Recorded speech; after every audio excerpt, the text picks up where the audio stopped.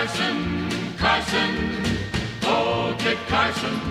Mountain man in buckskin tan helped keep this country free. With buffalo gun and beaver trap, he didn't even have a map. The Rocky Mountains he called home, he only lived just for to roam. Carson, Carson, old Kit Carson. Mountain man in buckskin tan helped keep this country free. This is Our American Stories, and you were listening to Fess Parker singing Old Kit Carson. And Kit Carson is one of the most complex characters in American history.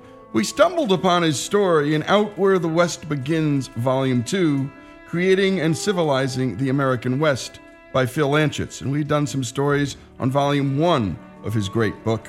Carson's epic adventure in war and exploration embody the American spirit and its struggle for identity, the good, the bad, that come with the great conquest of the American West. All are summed up in this one man's epic life. And now we're about to bring you the story of Kit Carson, and it's driven by Dr. Roger McGrath, author of Gunfighters, Highwaymen, and Vigilantes, and one of America's best storytellers about the American West. The mountain men were responsible for blazing nearly every trail to the Pacific coast, for discovering the natural wonders of the trans-Mississippi West, and for providing the muscle that fueled the fur trade. Yet few gained national recognition. An outstanding exception is Kit Carson, who becomes the most famous mountain man of them all. Kit Carson is portrayed heroically in books and articles, and as a character in movies. He is also the subject of a television series. He is one of those figures who made us proud to be an American and whetted the youthful appetite for grand adventures. Carson is present at the creation, it seems. He has witnessed the dawn of the trans-Mississippi American West in all its vividness and brutality. Place names throughout the West recall Kit Carson. There's Carson Pass and the Carson River in the Sierras. In Nevada, there's Carson Valley and Carson City, the capital of Nevada. There's the military post Fort Carson and the town Kit Carson in Colorado. One of Colorado's highest mountains is Kit Carson Peak in the Sangre de Cristo Range. And in Taos, New Mexico, there's Kit Carson Park. Christopher Houston Carson is born in a log cabin on Christmas Eve, 1809, in Madison County, Kentucky, the same year and the same state in which Abraham Lincoln is born. The 11th in a line of 15 siblings, he is nicknamed Kit while still an infant, and the name sticks. When he is 2, his Scotch-Irish family picks up and migrates westward to a farm near Boone's Lick, Missouri, home of the Daniel Boone clan. Here's Memphis native Hampton Sides, author of the national bestseller Blood and Thunder, the epic story of Kit Carson and the conquest of the American West. His family was good friends with the Boone family. They intermarried.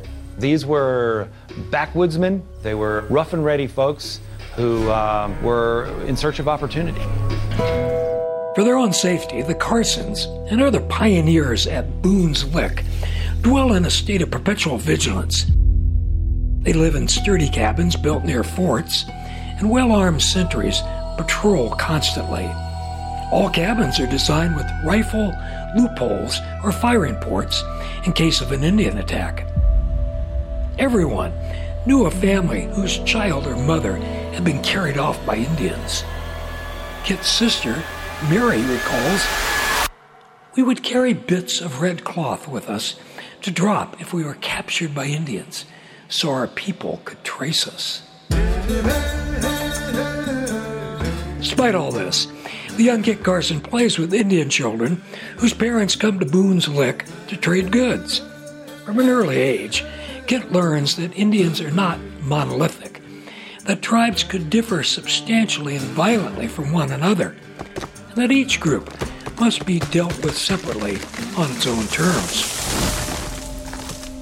Kit is not quite 9 when his father is killed while felling a tree, and the large Carson family is left in desperate straits.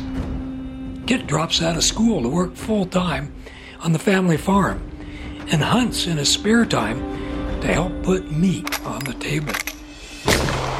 At 14 years old, Kit is apprenticed at a saddlery. The teenager hates both the work and the confinement in the saddle shop, but it proves to be a blessing in disguise. Many of the shop's customers are trappers, traders, teamsters, or scouts on the Santa Fe Trail. Their stirring tales of the way west and what lay over the far horizon sets the boy's imagination afire. Here's the executive director of the Western History Association, Paul Hutton.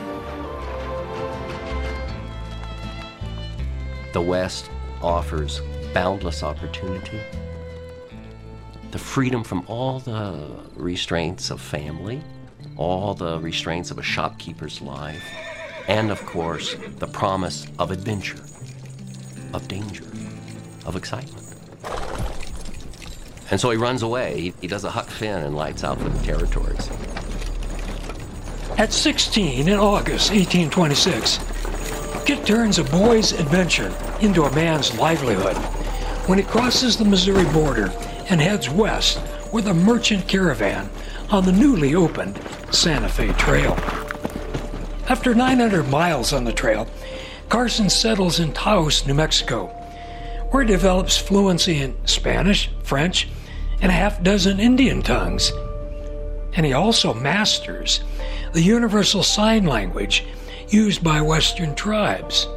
And yet, for all his facility with language, Kit Carson is illiterate. Taos is the capital of the southwestern fur trade, teeming with trappers, Americans, Frenchmen, Canadians, all of them scruffy and sunburned after months spent trapping in the Rockies. Carson wanted to be a part of this fraternity of men.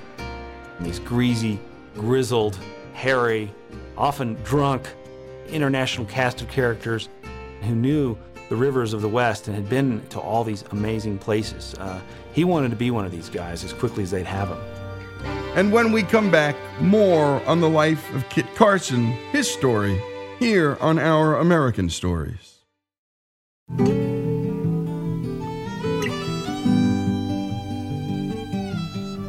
A mountain man's a lonely man and he leaves a lot behind. It ought to have been different, but you oftentimes will find that the story doesn't always go the way you had in mind. And we return to the life of Kit Carson, as told and driven by Dr. Roger McGrath, author of Gunfighters, Highwaymen, and Vigilantes. Let's pick up where we left off. In 1829, and not yet 20 years old, Carson joins a fur trapping brigade of 40 mountain men who venture into Arizona, most of which is still untouched by fur trappers. There probably was not a more dangerous profession in America at that time than being a mountain man. There was the danger of grizzly bears, hypothermia, starvation. These men went into trackless wilderness for months at a time, all in pursuit of beaver pelts. But the greatest reason why so few mountain men have ventured into Arizona territory are the Apache. The Apache delight in torturing and killing their enemies, especially the nearby Pima and Papago Indians. In this world, the trapper's best chance at survival is for himself to adapt completely and entirely to the wilderness and to know intimately the Indians and their habits and their warfare. If the mountain men could do that, they survived. If not, they died. The West is where races intersect, cultures intersect. Sometimes violently, more often not. Kit Carson moves easily in that world. He's not opposed to confronting people straight on and engaging in combat, taking a scalp, if need be, to make a point. But that doesn't mean he couldn't sit down and break bread the very next week. He understood what was expected of him by native peoples that he came in contact with in terms of peaceful relationships and trade relationships, but also in terms of conflict. And he understood that retribution must follow crime and follow it immediately and harshly if one was to survive in this environment. Every summer, the big fur companies organized what was known as the Mountain Man Rendezvous. And this was held high in the beaver country. It could be in Utah or Idaho or Wyoming. As always happens at these gatherings, various bands of Indians come to trade, gamble, and drink with the mountain men. And it's not uncommon for trappers to take squaws for their wives during this month-long festival. One of the most popular women attending the rendezvous of 1835 is a young Arapaho beauty named Singing Grass. She catches Carson's eye, but another man is equally smitten. He's a very large, swaggering, blustering French-Canadian trapper known as the Bully of the Mountains. He's also an expert shot. Singing Grass chooses Carson and rejects the Frenchman. Over the next several days, the Frenchman goes on a bender and begins to menace anyone who crosses his path. After being ignored by other mountain men, he strolls over to Carson's camp and announces how he particularly enjoys thrashing Americans. Carson springs to his feet and exclaims, "I'll rip your damn guts." The Frenchman says nothing, but mounts his horse and rides out in front of camp, daring Carson to fight him. Carson quickly jumps on a horse and gallops up to the Frenchman. They stop so close to each other that their horses' heads touch. Both men draw guns and fire at precisely the same moment. The Frenchman's bullet creases Carson's head, taking scalp and hair with it. Carson's bullet goes through the Frenchman's right hand and blows away his thumb, causing him to drop his gun. Carson draws a second pistol and prepares to deliver the coup de grace. Gingerly holding his maimed appendage, the Frenchman begs for his life. Satisfied that he has humiliated him, Carson turns and rides away. Says Carson, We won't have any more problems with this bully Frenchman anymore, will we? Singing Grass and Carson marry after Carson offers her father a bride price of 5 blankets, 3 mules, and a gun. Carson is 25 years old. Like many of the trappers, Carson settled down with an American Indian woman. He found that this marriage was certainly a marriage of convenience in the sense that he had someone on the trail with him who helped do all the 1,001 tasks that had to be done. But it was the first love of his life. He was devoted to her. After giving birth to their second daughter in 1840, Singing Grass dies of complications. And then shortly later, in an accident, the baby dies. She was a good wife to me, Carson tells a friend years later. I never came in from hunting that she didn't have warm water ready for my cold feet. Adding to Kit's pain, America is experiencing intense growing pains. The era of the mountain man is coming to an end. Decades of trapping has destroyed the beaver population, and the once fashionable beaver hat is now being replaced with one made of silk. Every summer throughout the 1840s, there were fewer and fewer beaver pelts. And this was a consequence of just how amazingly good these guys were at what they did. Here's Kit Carson from his autobiography. We trapped down the river, but found no beaver. Country was barren. It became necessary to try our hand at something else.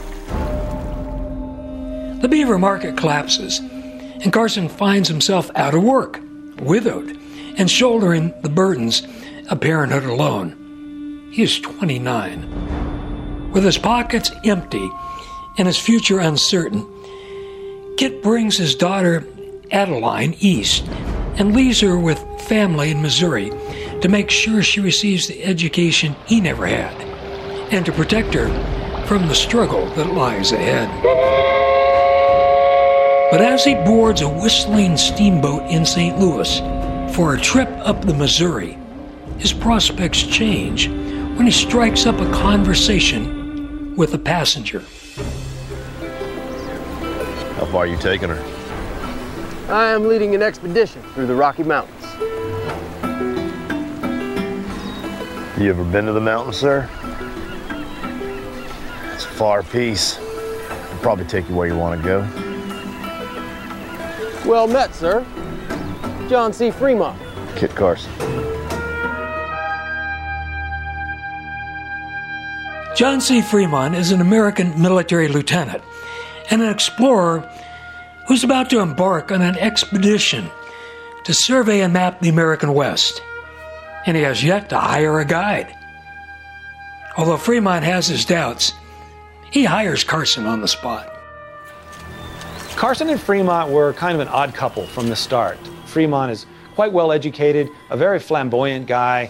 Carson, on the other hand, is unassuming, has this wry sense of humor. Boys gonna make it? He's always giving someone else the credit. Fremont and Carson blaze an overland route to the Pacific, a route that has already been discovered. Carson, join me with the flag. But it's virtually unused by anyone except mountain men and Indians. Look at all that out there.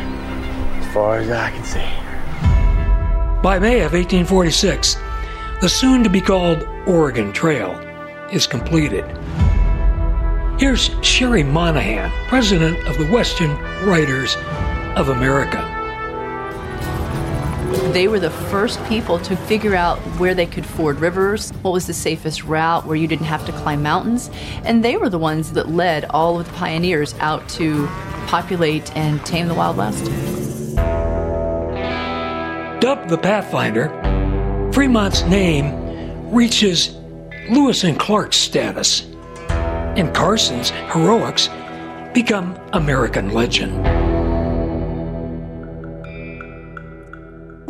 And when we come back, more on the life of Kit Carson. You're listening to Dr. Roger McGrath, author of Gunfighters, Highwaymen, and Vigilantes, and he's one of our best storytellers in this country. More on the life of Kit Carson after these messages.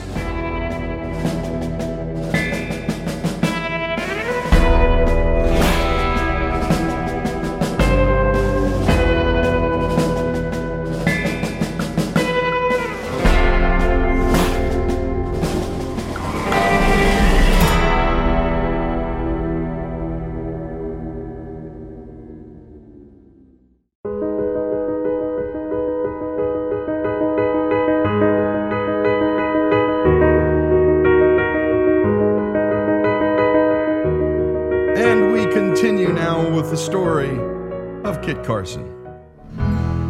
One of the things that Carson did during one of the expeditions with Fremont was they encountered some Hispanic wayfarers who had had their horses stolen from them.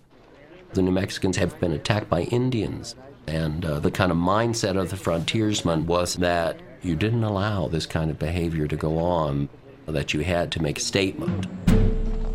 Rather spontaneously, Carson decides to pursue these Indian horse thieves. The Indians were a large group, but nevertheless, Carson and his companion snuck up on the band, killed several of them, retrieved all the horses, brought back the horses and several Indian scalps to Fremont's camp. This really impressed Fremont. Carson risking his life for a complete stranger. In August 1844, Fremont has his expedition reports bound and published. On nearly every page, he lavishes praise upon his fearless scout. Carson became a great romantic figure as an explorer, as a guide, as a frontiersman, as an Indian fighter. In these books that were supposed to be reports, they were actually grand adventure tales. These books were bestsellers in their day and were used as handbooks by hundreds of thousands of people going west. Here's American West historian Sally Denton. Immigrants would be in their wagons holding that, and it would say, this is where you're going to find fresh water, this is where there's going to be grass where you can graze your cattle. It was really the first map of its kind in America. But following the unlikely pattern of his life, Carson's mission to map the Western Territories is about to take on even greater significance.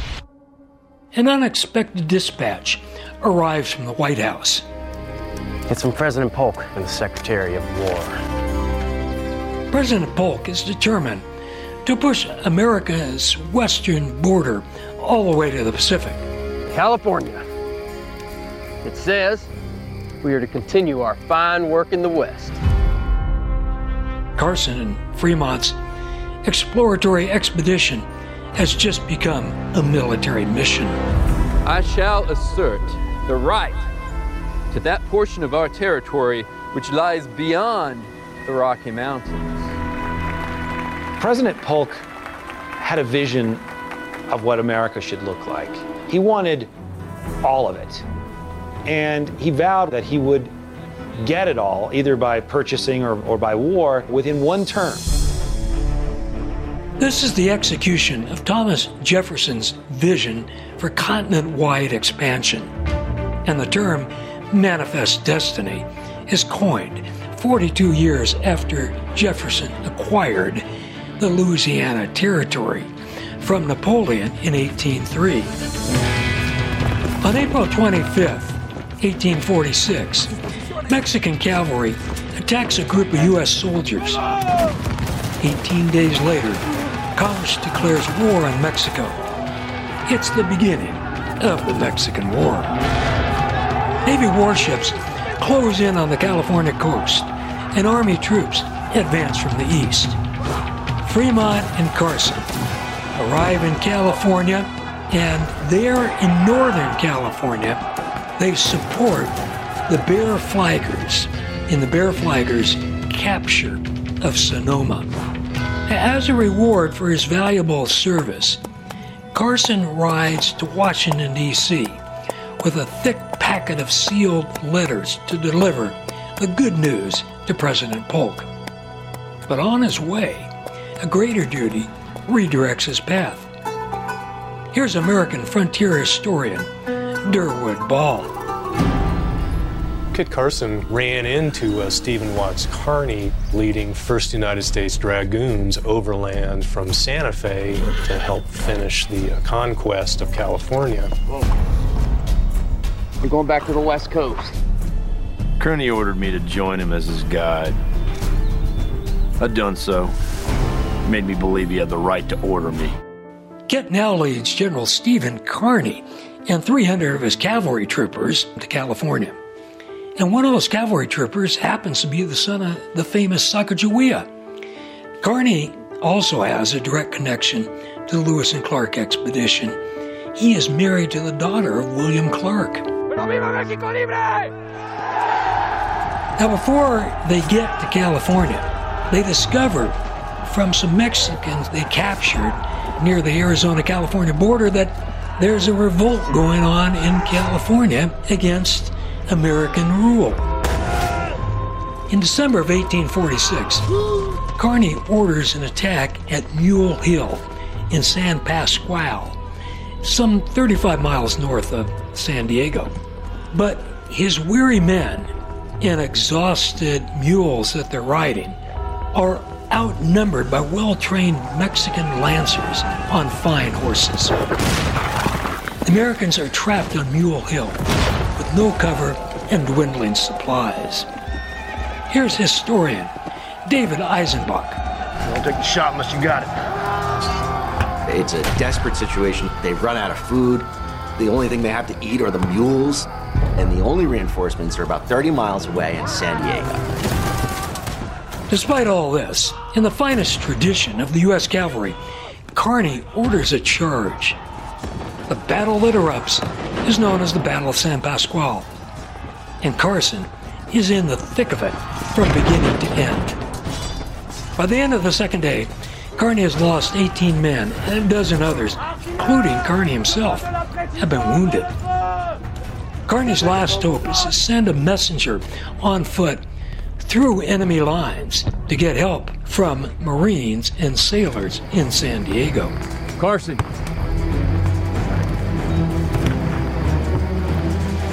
We need supplies. I'll take care of it. Without hesitation, Kit Carson follows orders once again. When darkness falls, Carson, an Indian scout, and a Lieutenant Edward Beale begin their journey. Just before dawn, the three split up to avoid detection. We need to get barefoot. Before dawn, the three men begin their journey, but they begin it by creeping and crawling for several miles through enemy lines. Here's Kit Carson from his autobiography. Had to crawl about 2 miles. And having had the misfortune to lose our shoes, we had to travel barefooted in a country covered with prickly pear and rocks. And then they split up and take 3 different routes, about 30 miles each, to San Diego. I need to speak with the commander of this outpost immediately. Within hours, Commodore Stockton sends a force of 200 Marines and sailors to San Pasqual. And the Mexican army, seeing them come, gallops away. Kit stays behind, unable to walk for a week because of the condition of his feet.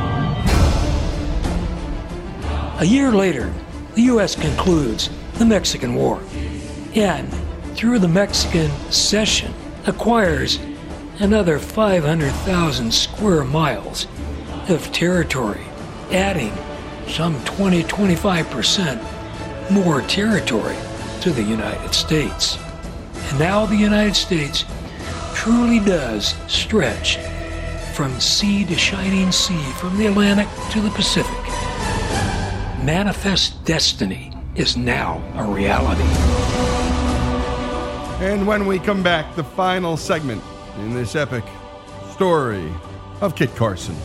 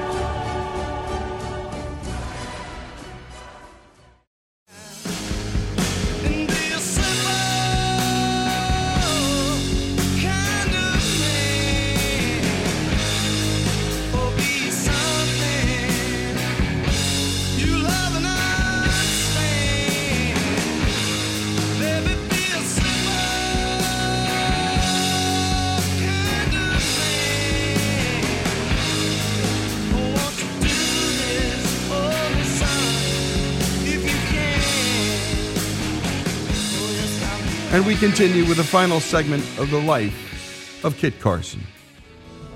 Kit Carson went to the West for the freedom and openness, to escape from the constraints of society back home, back in the States.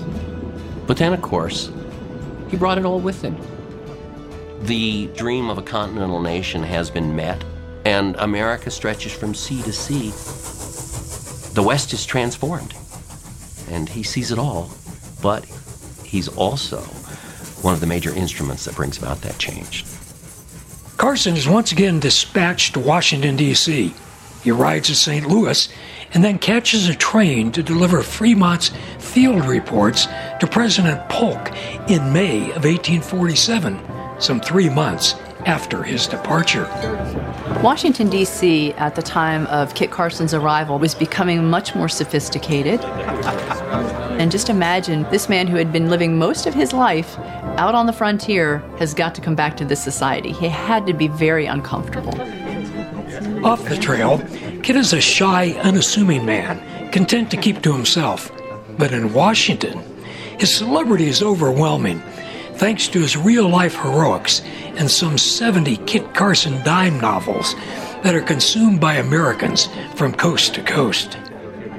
Everyone wants to meet Kit Carson, and that's because Kit Carson is the very living, breathing symbol of the American frontier and of our expansion westward.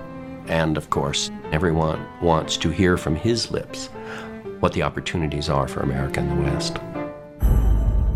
The runaway apprentice has come a long ways. Carson is married 3 times and fathers 10 children. His first 2 wives are Indian squaws, but his third wife is a beautiful, slender, 14-year-old Mexican girl named Josefa. She is 18 years his junior. Carson converts to Catholicism, and the two are married in 1843 in the Taos Parish Church. Carson thinks he might spend his remaining years as a peaceful family man. No such luck.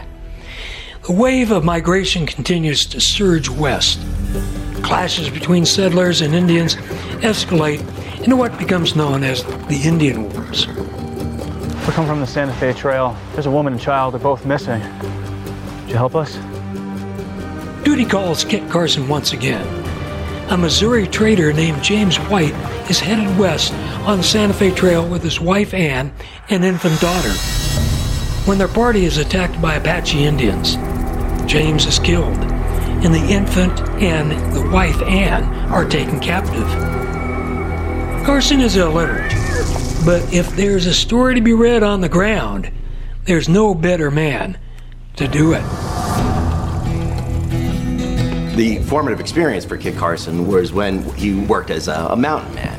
His ability to track animals then became a very important asset in his ability to track human beings. It's them. Finally, late on the 12th day, Carson sees plumes of smoke curling skyward in the distance. There's no time to lose. Yeah. Yeah.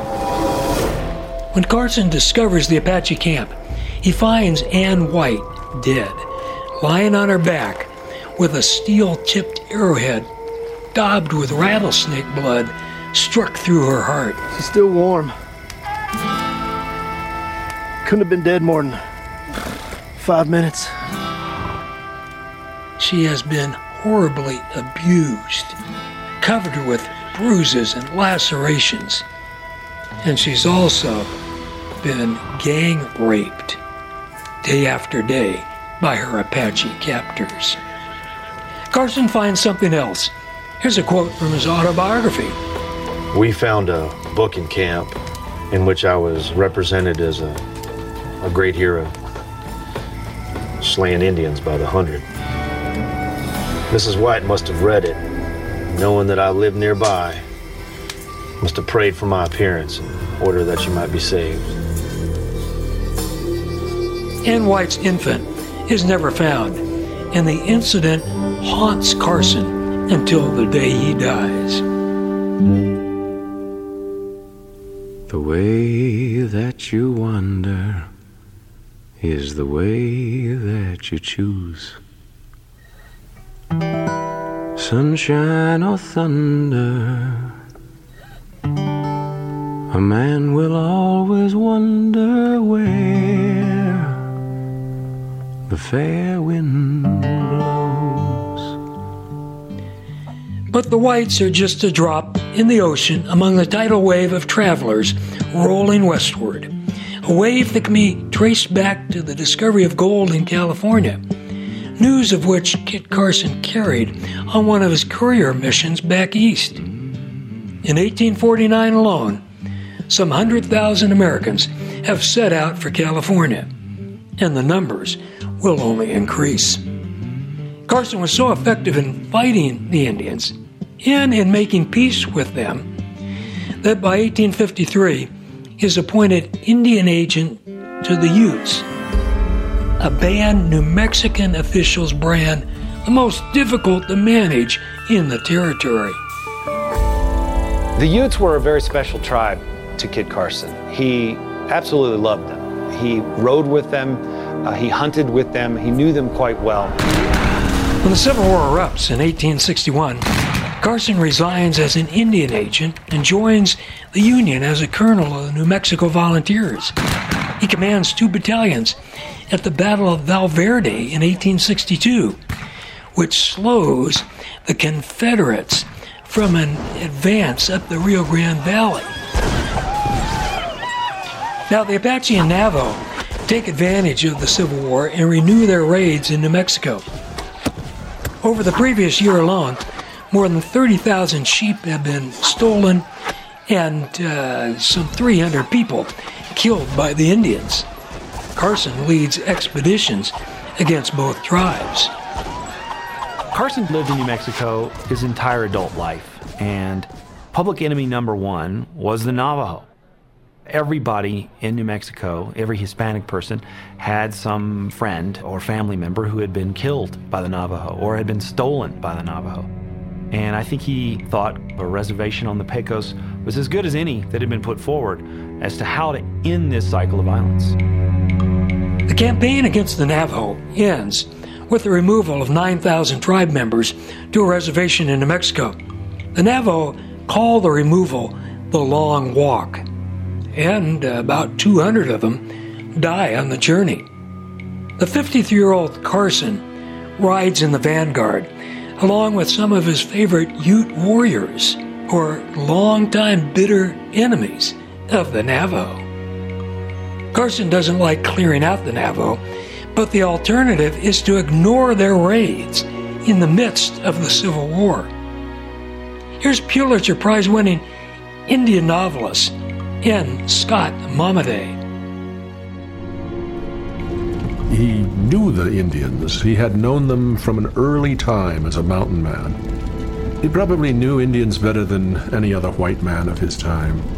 He knew what they would stand and how they could be brought to terms with the army.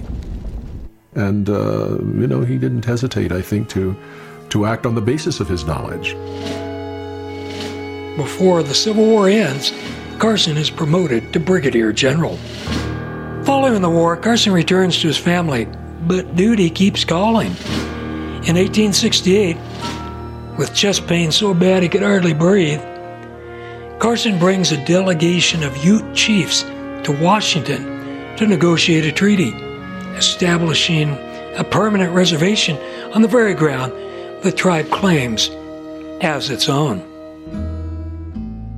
Here he is, this Indian fighter, known for his various campaigns. And yet, he was also a peacemaker and a diplomat.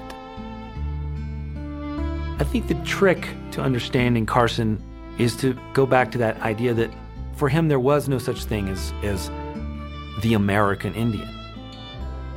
He sided with certain groups, and other groups were his enemy throughout his life. Shortly after Carson returns home, his wife Wasifa gives birth to their 8th child, but complications set in, and within 2 weeks his wife dies, and he's holding her in his arms. Then, just 1 month later, on the afternoon of May 23, 1868, Carson's aortic aneurysm ruptures. Calls out suddenly from his pallet of buffalo robes on the floor. Doc. Adios. Kit Carson passes from life into legend. And great job to the whole team, and thank you, Dr. Roger McGrath, author of Gunfighters, Highwaymen, and Vigilantes, and thank you also to Mr. Phil Anschutz and his terrific book. By the way, get it if you can. Out Where the West Begins, Volume 2. So many great stories. We're going to get to a bunch of them. Thomas Jefferson, who starts it all. Of course, Tecumseh, Chief Red Cloud, Brigham Young, Frederick Douglass, George Washington Carver, and Mark Twain. Those stories coming up over the next weeks and months here on Our American Stories.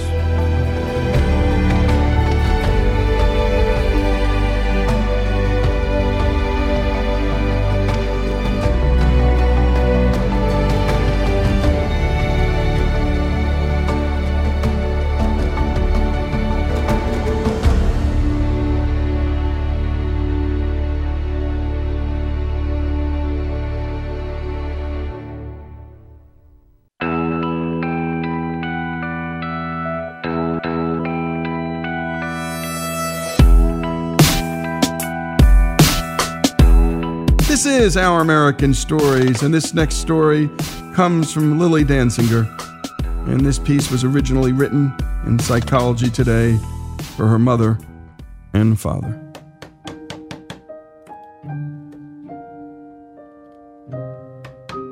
I was 8 the first time my father and I spoke about heroin. He was working on a sculpture, sitting cross-legged on the floor with his curly hair hanging down over his face. I stood at his bookshelf, perusing the thick art volumes. Tucked between the pages of one, I found a piece of tinfoil folded into a square and marked with small circular burns. I'd never seen one like it, but I had a hunch this peculiar object had something to do with his drug habit. I asked, "Papa, what's this?" He frowned in the same way he would when I declined to try out a new drawing technique, but I knew I wasn't the source of his disappointment this time. Some 10 seconds ticked by before he finally answered, "That's from doing drugs. But it's from a long time ago. It must have gotten lost in that book." There was another pause, and guilt must have overcome him because he then confessed that the tinfoil square wasn't actually from that long ago, though he assured me that he had stopped using drugs again and was doing better this time.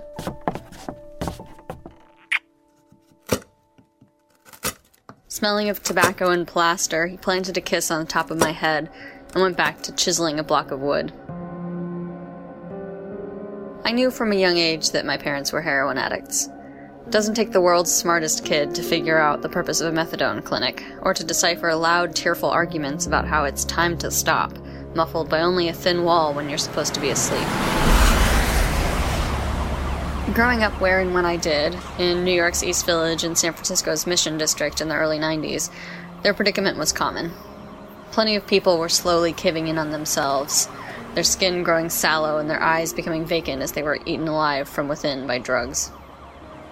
But despite knowing that my parents struggled with addiction, I had only a patchy understanding of what that meant, either for them or for the hollow-eyed strangers on the street and in the clinic waiting room. I'd picked up enough from movies and foreboding commercials to know that drugs were bad for you, but I understood it in the same abstract way I knew broccoli was good for you. I couldn't really differentiate between my parents' drug problem and all their other grown-up problems, like making the rent and keeping the house clean. In the years after the tinfoil incident, after my parents split up and my mother successfully kicked her heroin habit, my father and I had an ongoing coded dialogue about his efforts to do the same.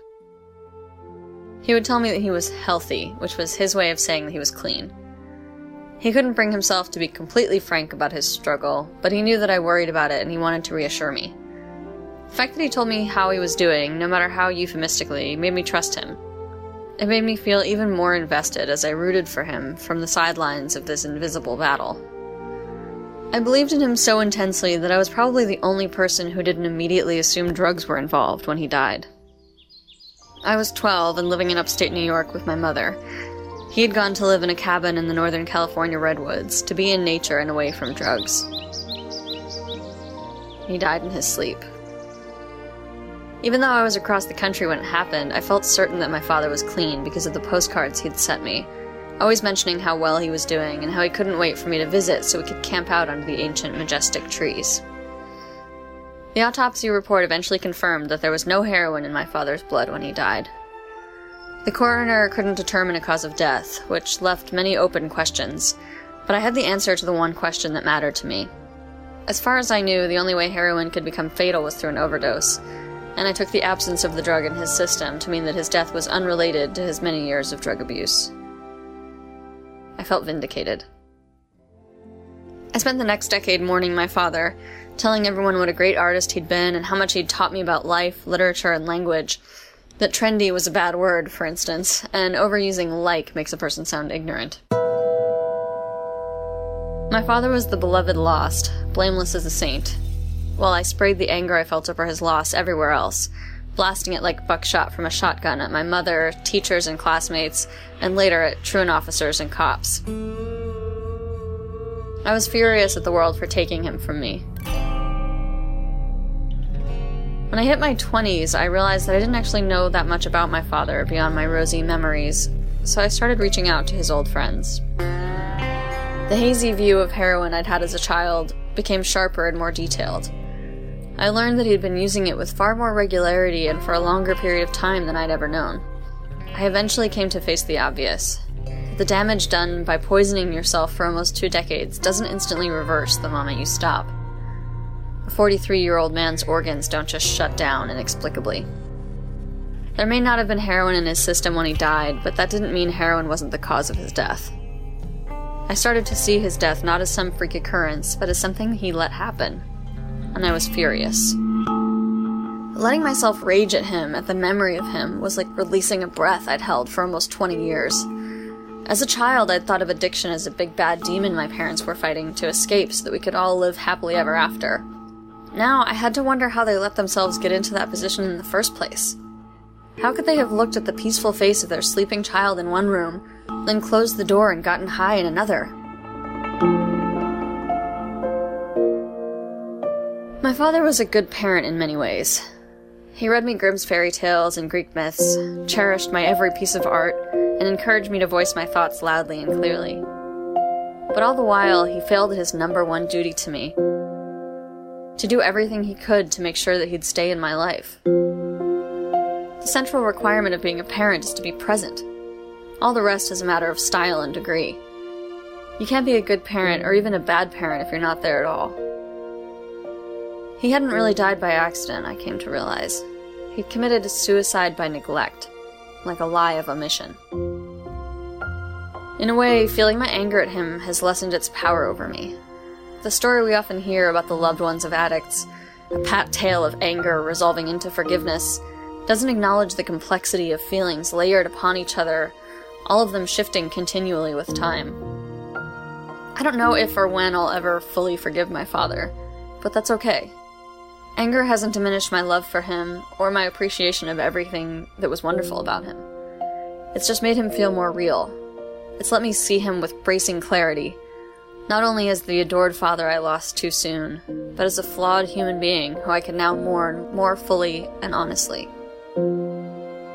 And what a beautiful and thoughtful piece. Thank you, Lily, for what you wrote, and thank you for sharing it with us.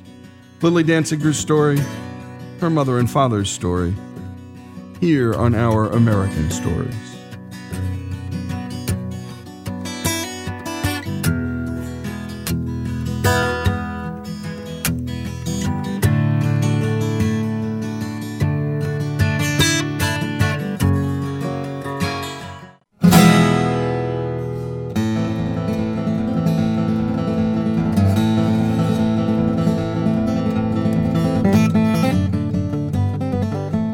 This is Lee Habib, and this is Our American Stories. And we love telling stories about everything here on the show. And that's the arts, and that's history, and that's sports. And this one's just, well, it's the most epic road trip ever. And it's the story of Lewis and Clark. And we've been following their journey and their group of men called the Corps of Discovery along their 2.5-year adventure, opening up and exploring the American West. It's a heck of a story. Stephen Ambrose started this story, and we're taking it home. Here's our own Alex Cortez with our 21st feature on what happened on these exact days in history over 200 years ago. They have a problem with food. One of the problems of a population center of about 4,000 of Mandan and Hidatsa living in semi-permanent villages is that they hunt out the animals in the region. We're listening to Clay Jenkinson, the editor of the Lewis and Clark periodical we proceeded on. A more nomadic people like the Crow or the Lakota will just follow the herds or move wherever they have to. But the Mandan and Hidatsa are essentially sedentary, and so it doesn't take very long for them to clear out whatever animals are in the vicinity. It became a concern that they might not have enough food to get through the winter.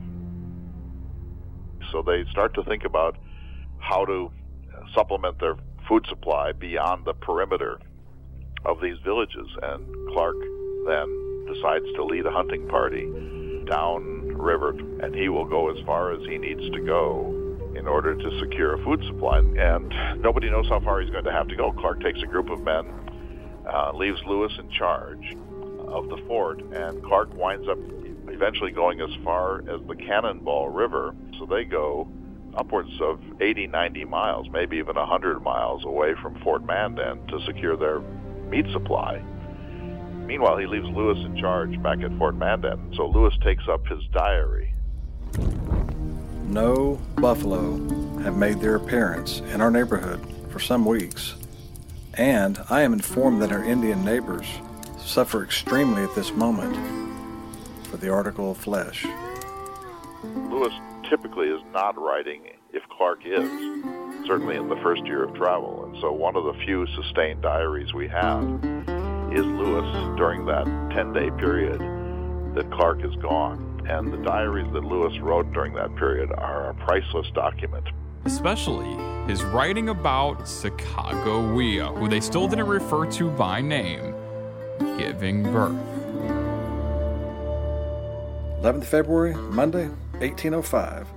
It is worthy of remark that this was the first child which this woman had borne, and, as is common in such cases, her labor was tedious and the pain violent. And Lewis was called in to do what he could. It was a difficult birthing. She was in a great deal of pain. The labor was sustained, and people were really worried about her. And so Lewis I don't think he ever actually attended to her personally, but he's consulted, and he does what little he can.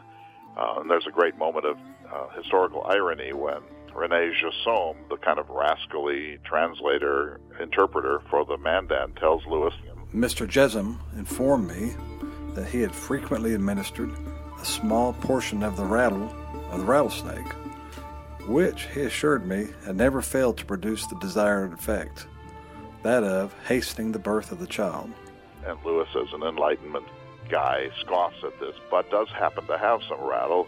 Having the rattle of the snake by me, I gave it to him, and he administered 2 rings of it to the woman, broken in small pieces with the fingers, and added to a small quantity of water. And a short time after she ingests this potion, she does give birth. And so Lewis says, well, whether this medicine was truly the cause or not, I shall not undertake to determine. But I was informed that she had not taken it more than 10 minutes before she brought forth. Perhaps this remedy may be worthy of future experiments, but I must confess that I want faith as to its efficacy. So he's a skeptic, as he should be. You know, he knows that rattlesnake is not really very different from fingernails on a human or claws on an animal, and so he has very severe doubts about whether this was actually useful. But he understands the possibility of the placebo effect. And what I think is so remarkable about him is he doesn't just dismiss this and say, oh, you know, superstitious native peoples, they know nothing, they have no science. This is exactly what you would expect from people in a state of barbarism. He does write to Jefferson in his letter at the end of the Mandan winter. He says, we need to look into this. This shows Lewis at his very best. Back to William Clark's hunt for food in the wilds, where he's without much in the way of protection. He can't take everybody with him. So he takes a shakedown group, of about a dozen, and every step they take away from Fort Mandan, they're not only leaving behind the full force of the expedition, including its blunderbusses and its cannons and the breastworks of the fort, but they're getting deeper into Lakota territory. Lakotas of the same Sioux tribe who they almost went to bloodshed with when they refused to leave the Corps' boats. The Lakota are in a kind of imperial expansion phase of their tribal destiny, and they were still angry about the famous encounter, and they had threatened reprisal. So now Clark is putting himself and his men in a very difficult position when they get that far away from the protection of the fort. And one of the journalers, Joseph Whitehouse, will describe for us just how difficult it would be. There was a warpath, and the Lakota pounced. The savages rushed out of this piece of woods and ran towards our 4 men, whooping and shouting as they came. They roughed up some men, and they tried to steal some horses, and they wound up, I think, getting some meat. There being near 120 of those savages, they then surrounded our men. It's an amazing scene. This detachment is encamped, and the Lakota have probably been watching them. The Lakota Sioux Nation, hidden in place, waiting to plunder and murder. Native peoples were much better at reconnaissance because it was their territory, and they knew all of the coulees and the rills and the ridges and bluffs and the bends in the river.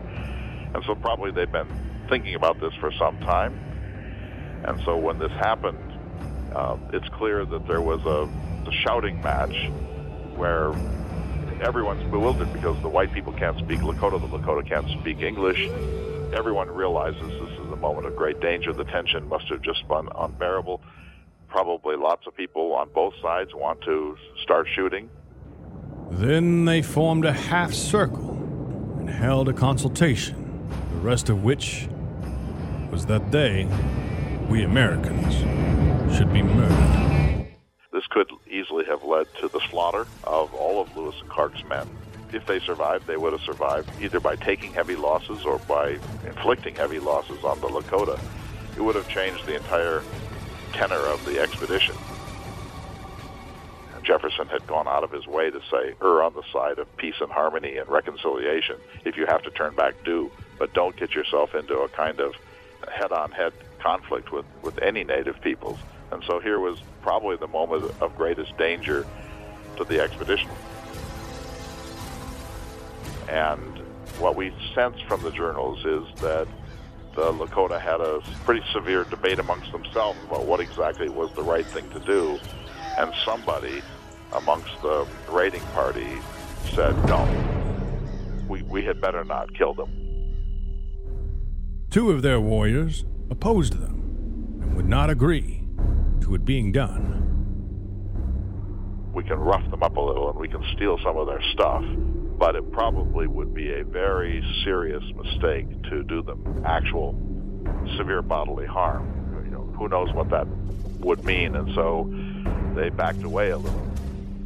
The savages then set the men at liberty. But they could easily have seen this through to a kind of a massacre, and Clark's men are trying to understand what's going on. They can't possibly really know what's going on except that there's a heated debate amongst the raiders, and they're in a very vulnerable position. They are very sure of their capacity with their rifles, but they probably didn't have everything prepared because this happened when they least expected it. And I think they knew that the sheer numbers of the Lakota who were either on the site or nearby was such that if they started a shooting match, they were going to take severe losses. And when we return, we continue with Clay Jenkinson and the most epic road trip ever. What happens next with Lewis and Clark? Hold on and we'll be right back.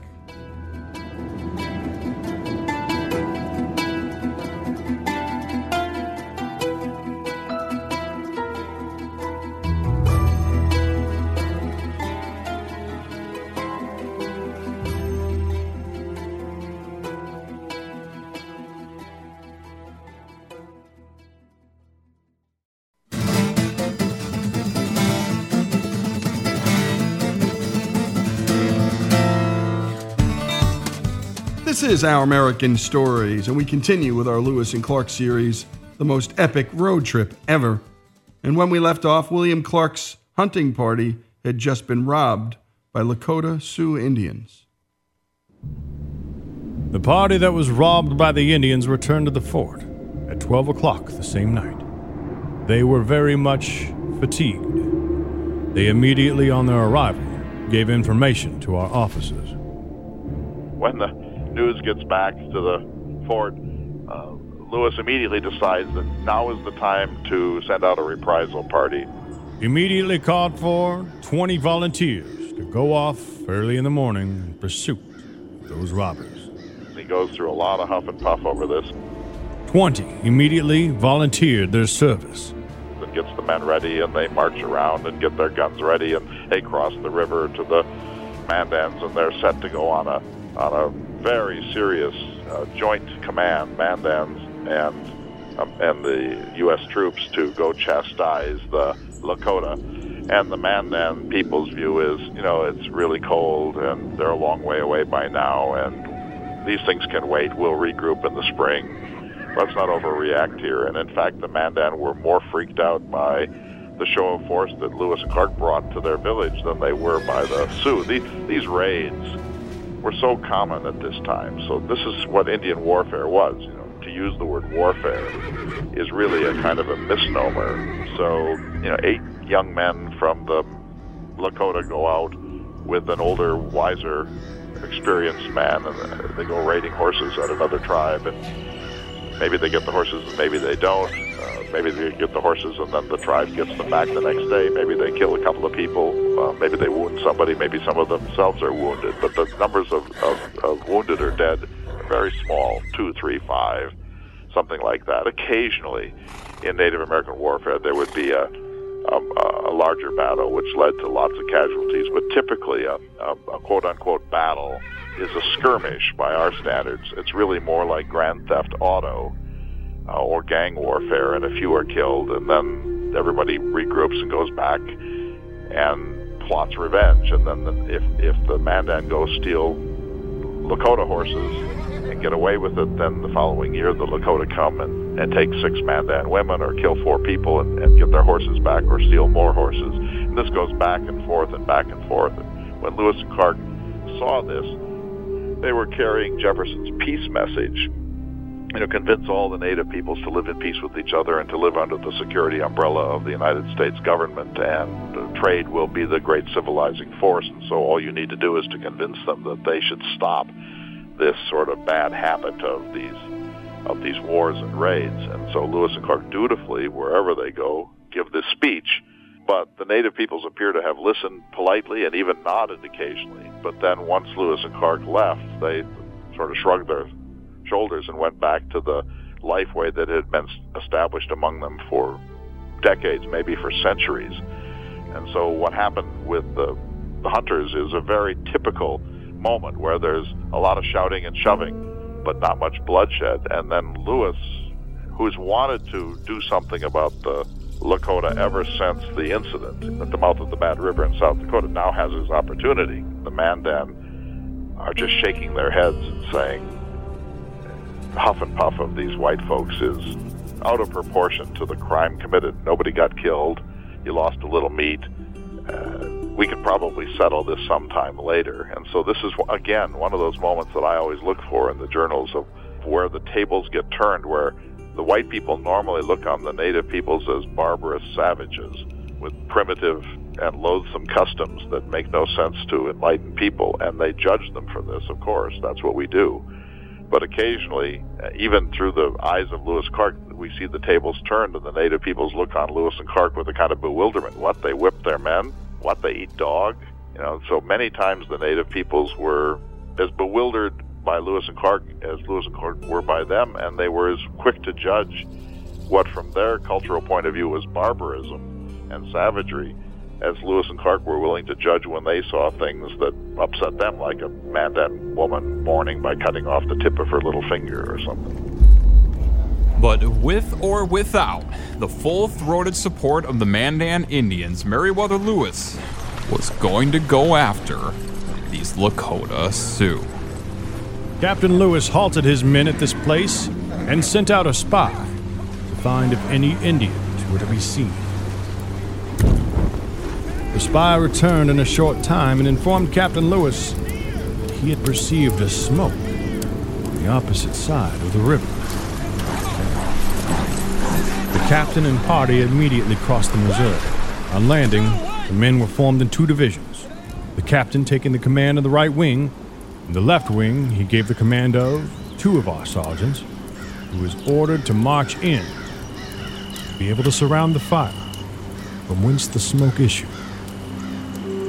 Captain Lewis gave the orders to the sergeant that on hearing the sound of a horn, the left wing would join the right with all speed possible. This is good military leadership. I mean, the officers had been well trained. They knew exactly how to do this. Both parties then advanced towards where the smoke was and perceived the fire and found that those savages were gone. They've just disappeared.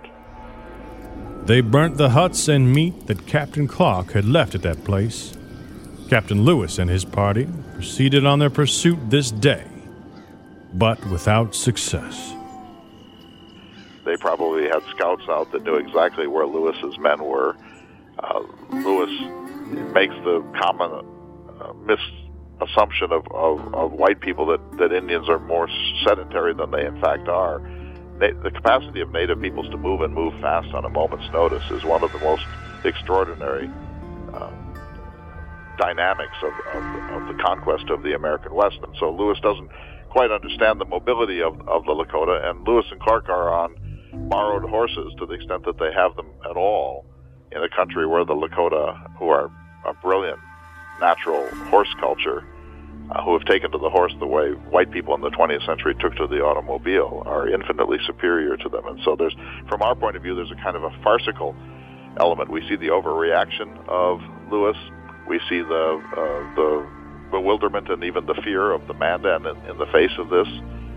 We see the increased mobility of the native peoples and the sluggishness, the logistical sluggishness of the white people. It strikes us as amusing, but of course it wasn't amusing to Lewis and Clark. They were angry. I think they were frightened. They realized how vulnerable they were. Lewis probably thought he had made a mistake in sending out the hunting party without more security to protect them. This could easily have been not just a debacle for the expedition itself, but a huge setback in Jefferson's peace policy in the American West. And so I think that Lewis is overreacting in part because he's upset with himself for having let this happen. My final thought is, this was a Saturday when they tried to seek retribution. There was no such thing as a weekend for these guys. And great job as always, Alex. And thanks as always to our Lewis and Clark expert, Clay Jenkinson. What a storyteller. And you can learn more about Clay and his work at clayjenkinson.com. And by the way, you can learn about all we do, listen to all of the epic road trip stories at ouramericannetwork.org. By the way, Clay is also the host of the Thomas Jefferson Radio Hour, a whole weekly show dedicated to Thomas Jefferson. Alex and I both are graduates of Jefferson School. Alex at the undergrad level, and I went to law school there. And if you've ever gotten a chance to go to Charlottesville, my goodness, do it. See Monticello and see James Madison's birthplace and see the most beautiful campus ever designed in America. This is Lee Habib, the most epic road trip ever. This is Our American Stories.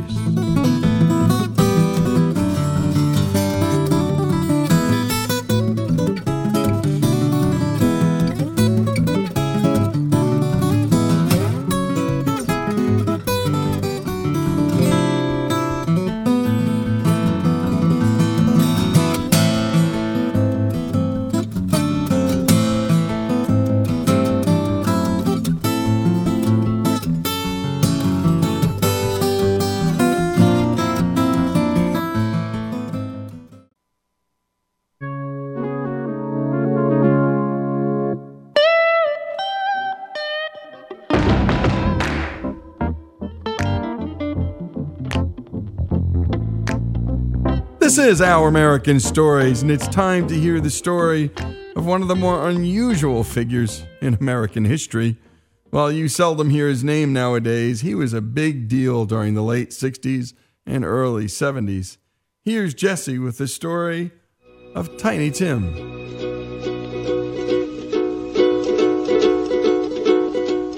Tiptoe through the window, by the window, that is where I'll be. Come tiptoe through the tulips with me. I first saw Tiny Tim on television while growing up in the 80s. Captured my attention right away. What the heck was I watching? A grown man playing the ukulele, singing like a cartoon character, with a terrifying physical appearance and strange demeanor. Think Marilyn Manson meets Jackie Mason. I'm not trying to be mean, just descriptive. I didn't know whether to laugh or cry. Now, hearing this music today, someone who isn't familiar with Tiny Tim might think that this was all just one big joke. But Tiny Tim wasn't a joke. Most people thought of him as a novelty comedy act. But the thing is, Tiny Tim wasn't really an act. Now, here's the speaking voice of Tiny Tim. You're going to notice a bit of a difference from his singing voice. Melody, in my opinion, is 99% of all songs. Words are just 1%. A great melody is what really counts. Whether it's today or 50 years ago, any of the Beatles songs. You know, the Beatles had one thing in common with Irving Berlin and all the other writers like the Gershwins. They knew how. They had a great knack of what hit songs sounded like. You take mostly any of their songs, from Norwegian Wood to I Saw Her Standing There to Love Me Do. Every one of these songs can be remembered. They just had a knack of writing hit songs. In April of 1932, he was born Herbert Buckingham Carey in Manhattan. His mother, a Polish Jew. His father, a Lebanese Catholic. Tiny Tim displayed musical talent at a very young age. At 5 years old, his father gave him a vintage wind-up gramophone and a 78 RPM record of Beautiful Ohio by Henry Burr. Long, long ago, someone I know had a little red canoe, in it room for only two. Tiny Tim would sit for hours listening to this record. At the age of 6, he began teaching himself to play guitar. By his preteen years, he developed a passion for records, specifically those from the 1900s through the 1930s. He began spending most of his free time at the New York Public Library, reading about the history of the phonograph industry and its first recording artists. He would research sheet music, often making copies to take home to learn. A hobby he continued for his entire life. The New York Public Library at Lincoln Center, I don't know if any one of your listeners know this, Mr. Bailey, but they have over 7 million songs. With the original sheet music cover going back to the 1800s in large bound volumes. Mm-hmm. Some of them are microfilm now, and they can be Xerox only with the publisher's permission after 1905. Mm-hmm. But before 1905, you can Xerox them. And I found, just looking through the history of this country as well as the hit songs at that time, which is simply amazing. And here's a song, thanks Mr. Bailey. I picked a song up last year in the library. The sheet music was faded and torn, and I was just fortunate to be able to Xerox this because it was 1905, and they don't let you do anything after that year unless you get the publisher's permission. But here's a song that was written at the time the subways were first being built in Chicago and in New York, the first underground subways. I hope the voice is down in the subways, oh what a place, under the Isle of Manhattan, speeding through space, just the place for swooning all the season round. Way down in the subway, we underneath the ground. At 11 years old, Tiny Tim began learning how to play the violin and the mandolin, soon moving on to what would be considered his signature instrument, the ukulele. After dropping out of high school, he worked a series of menial jobs before he discovered his ability to sing in an upper register. It's something of a new revelation. I never knew that I had a higher top register. And one day I heard Rudy Valley sing, and I said, gee, look how high he hits those notes. I consider this a gift of the Lord, an undisclosed gift. By the early 1950s, he had landed a job as a messenger at the New York office of MGM Studios, where he became ever more fascinated with the entertainment industry. Tiny Tim started by performing at dance club amateur nights under different names such as Texarkana Tex, Judas K. Foxglove, Vernon Castle, and Emmett Swink. Animal crackers in my soup. Monkeys and rabbits loop the loop. Gosh, oh gee, but I have fun swallowing. Oh, when they're inside me where it's dark, I walk around like Noah's Ark. I stuff my tummy like a coop, but animal crackers in my soup. Now, to stand out from the crowd of performers, Tiny Tim would wear crazy outfits. And after seeing an old poster of a long-haired Rudolph Valentino, Tiny Tim grew his own hair out to shoulder length and wore pasty white facial makeup. His mother didn't understand his change in appearance and was intending to take her son, now in his 20s, to see a psychiatrist at Bellevue Hospital until his father stepped in. You see, back in the day, if your mom took you to Bellevue, you were pretty much certified crazy. She left me with the herpes. Now why did she do that? Last night I sat upon a chair and gave it to the cat. The cat gave it to Rover, and to the mousey too. The mousey gave it to the bird. I don't know what to do. Thank God his dad intervened. By 1968, his first album, God Bless Tiny Tim, was released. It contained an orchestrated version of Tiptoe Through the Tulips, which became a hit after being released as a single. Now, for most of the album, Tiny Tim sings in his unusual falsetto style. However, on a number of songs like this hilarious rendition of Sonny and Cher's I Got You, Babe, he sings both baritone and falsetto, alternating between the two. Because you've all been so sweet, another duet for you. They say we're young and we don't know, won't find out until we grow. Well, I don't know, I guess it's true, 'cause you got me and baby I got you. Funny thing is, he almost sounds just like Cher. I got you, babe. I got you, babe. Just a year later, in 1969, Tiny Tim was now a household name on 3 continents when he appeared with Bing Crosby on live television from the Hollywood Palace. We'll have a little game here. I'll sing a bit of a song, and you tell me what picture it was from, and then you have to sing another song from the same picture. Now, sit down. This will take a little thought. You ready? Hey, thanks, Mr. Bing. That'd be great. I'll sing the song, you tell me what picture, and then you sing a song with the same. Down the old Ox Road, though you'll never know where it is by looking at maps. Oh, gee, that's easy. What's that? The year was 1933. True. The picture was College Humor. Right. And from that picture, you also sang, Learn to croon. You'll eliminate each rival soon. If you're heading for a sunny honeymoon, learn to croon. Right. Boy, you could throw a Labrador through that vibrato of yours. Tiny Tim was now just about as famous as you can get. That same year, he married his third wife, Vicky, on the set of The Tonight Show with Johnny Carson, in front of 40 million viewers.